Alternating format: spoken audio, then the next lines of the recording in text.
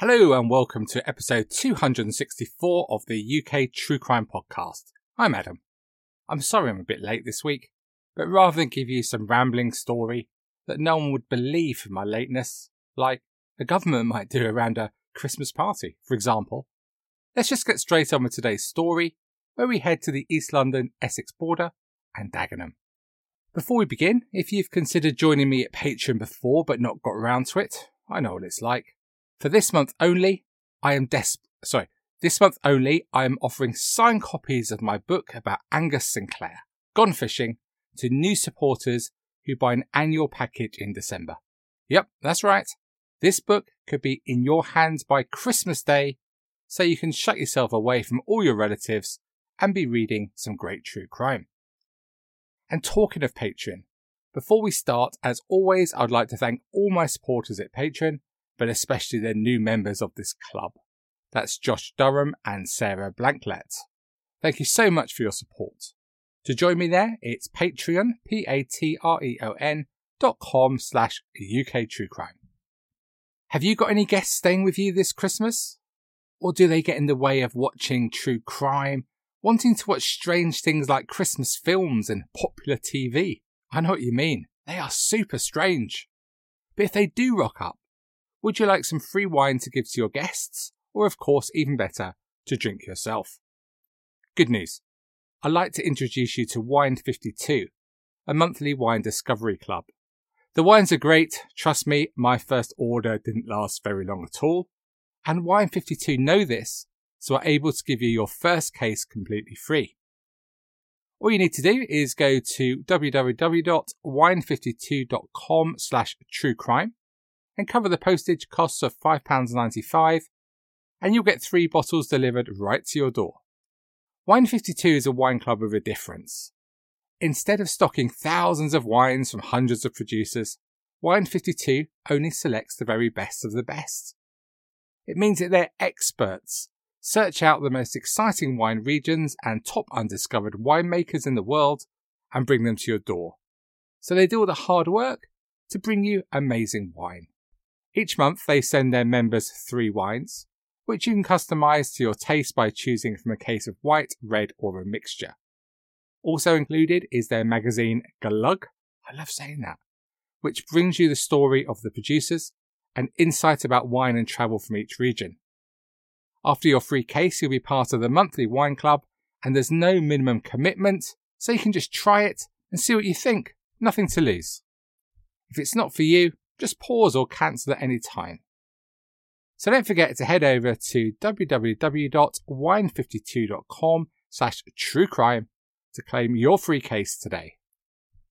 Okay, so before we start, let's set some context for this story with our never copied Guess the Month and Year game. Why is it never copied? I wonder.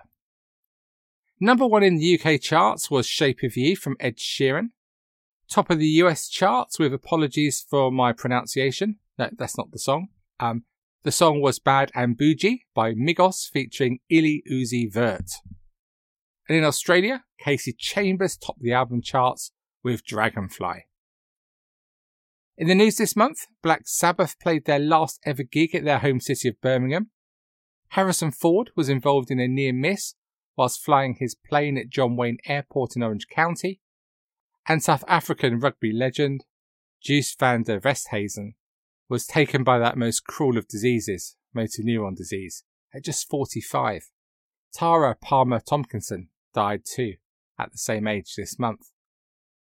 In the UK, there was all the Brexit stuff going on, blah blah blah, posturing, resignations, etc. And in the previous 12 months from this date, there were 709 murders across England and Wales. Pretty shocking, huh? Did you guess the month and year? It was February 2017. Dagenham, East London. Home of Ford and birthplace of performer Dudley Moore and England World Cup winning manager Alf Ramsey. One for you Scottish listeners. Were you aware that England won the World Cup in '66? In today's story, we focus on Castle Green Park, which is just north of the A13 as you go from Barking to Dagenham. an area I know very well as my first ever job was here, on Ripple Road, for those who know it. I recall some fun times in the ship and shovel. The green space of Castle Green Park is well used by the local community and is a place where people and families have fun. But on a cold February night in 2017, what happened at Castle Green Park was the stuff of our worst nightmares. It was about 9:50 p.m. when passers-by found the body of the young woman in the park. It was immediately apparent that she'd been attacked and was seriously injured. They called 999 and the woman was rushed to hospital with life-threatening injuries. Tragically, it was very clear to medical staff that the injuries were so severe that this woman would never fully recover. And if we fast forward to today, December 2021, she remains in a persistent vegetative state due to the catastrophic brain injuries she received in the attack. It's highly unlikely that she'll ever recover. It later transpired that the attacker had carried out the most vicious attack, stabbing the woman through the head with such force that it went through her skull and caused those terrible injuries. As she lay helpless on the ground, her assailant mutilated her genital area before leaving her for dead. They also robbed her, taking credit cards, a laptop, iPhone, and driving license. Detectives at the scene were soon able to identify the woman in question as 29-year-old Chinese national Qingqing Rao. There were no witnesses to what had taken place, so officers tried to quickly find as much as possible about her to see if this could provide a motive or lead them to the person who carried out the attack. An only child, she came to Britain from China in 2002, when she was barely able to speak English, but within 3 years had gained 5 top A-levels, and she studied maths at Imperial College before starting work in investment risk analysis for a city firm. It was a pretty good job, and Qingqing seemed to have a very promising career ahead of her. Her personal life seemed very stable too. At university, she met her future husband, Ansgar Wenzel. They met in the first year, started dating in the second, and they'd been together for 10 years. He said of his wife that she was a wonderful, warm-hearted and happy girl, always friendly and happy to help anyone. He added, "I would not miss a single day of the almost 10 years we have shared." On the evening of the attack, she'd been working late at her office by Liverpool Street in the City of London, as she had a project deadline to hit. From here, she'd enjoyed dinner with a work colleague before heading home east to Dagenham. Detectives were only too aware that these first few hours could be crucial, and they began a thorough forensic examination of the crime scene. This turned up no obvious clues, and no weapon that had been used in the attack. And although Qingqing's bag was found in the park, there was no trace of her belongings. With the dreadful sexual elements to the attack, surely robbery could not have been the primary motive? Officers kept an open mind. But one thing they were very aware of was that this man, assuming it was a man, if he was capable of such extreme violence, would be capable of doing it again. So he had to be caught, and caught quickly, before there was another victim. One possibility they considered is that Qingqing had been targeted and maybe followed on her journey home. Detectives were able to track her movements with CCTV from when she left her workplace, to the restaurant, her train journey, and then on her bus journey, which took her right to the entrance of Castle Green Park. But there was no evidence she'd been followed. But worryingly, this suggested that whoever had attacked her had been lying in wait inside the park. Horrifyingly, it seemed as though a sexually sadistic, violent man had been waiting in the park to attack a random victim. Detectives made appeals to the public, but nobody seemed to have seen anything. Their hunch was the attacker was local, so they continued their inquiries and searches around the vicinity of the park. This eventually resulted in the discovery of the casing of a mobile phone, which matched the description of the phone casing which had belonged to the victim. DNA analysis confirmed that this was the case. This was an absolutely vital clue, as it had been found on a residential street close to the crime scene. Was this discarded by the attacker close to their home? It was just a short walk from this road to the park, but the street was still covered by CCTV. Of course it was. Everywhere we go, we're being watched, right? At this time, Quing Quing's missing possessions had yet to be found, and detectives believed that the attacker was likely to have dumped these. So specialist search teams were brought in to aid the investigation by searching all the drains close to where the mobile phone casing had been found. The investigation felt like it had some pace. It was picking up speed. And then there was a major breakthrough. Quing Quing's iPhone and credit cards were found in 2 drains next to each other in a road very close to where their mobile phone casing had been discovered. Surely they were now close to finding the attacker. CCTV covering the area of the drains was quickly examined, and just after the time of the attack, it showed a man and a woman walking a dog towards the drains. And crucially, the man could be seen clearly dropping items into the drains. This had to be their man.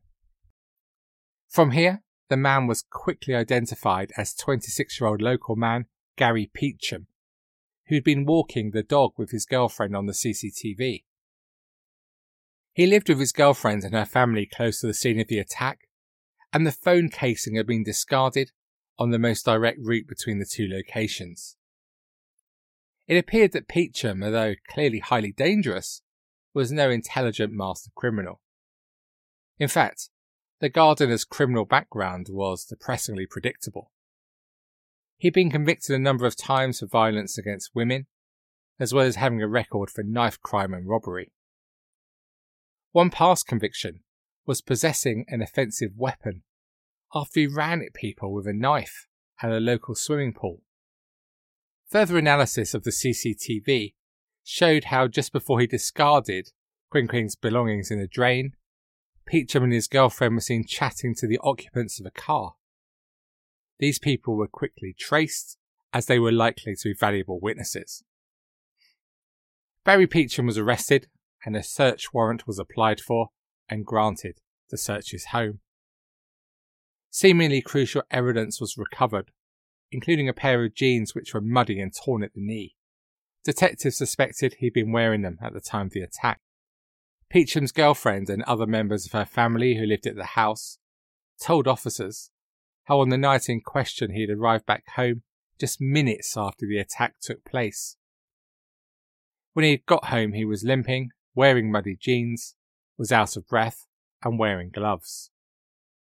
His behaviour was particularly strange when he came home, as straight after getting changed, he asked that his girlfriend join him walking the dog.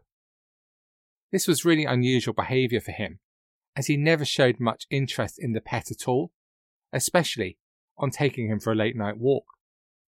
Was this to try to establish an alibi? Maybe, but it was more complicated than this.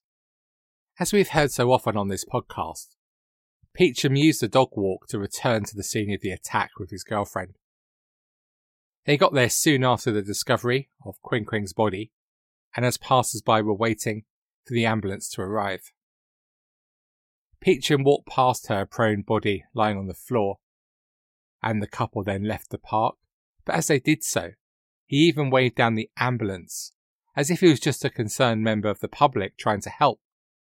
Peacham's girlfriend told detectives that as well as the items he'd left in the drain, he also had a laptop with him on the dog walk. It transpired that the occupants of the car that they'd been seen talking to were petty criminals known to Peacham. The term friends is perhaps a little strong. And during the conversation witnessed by officers on CCTV, he had tried to sell them the belongings he had taken during the attack.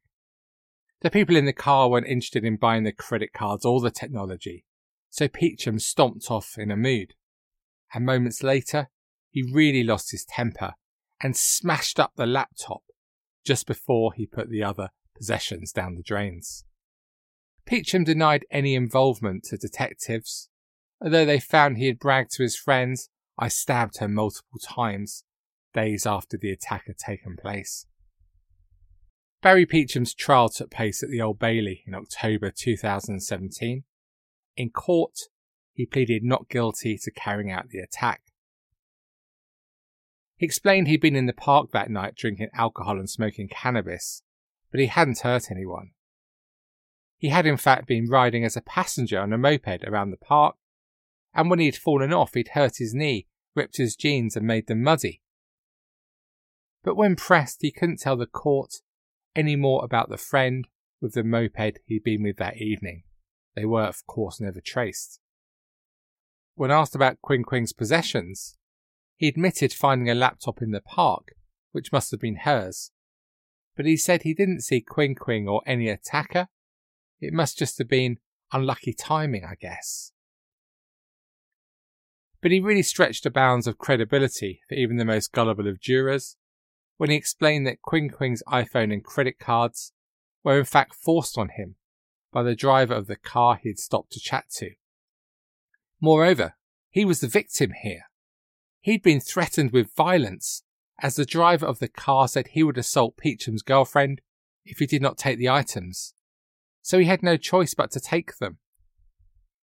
It was clear, said Peacham, that the driver of the car must have been the person responsible for the attack.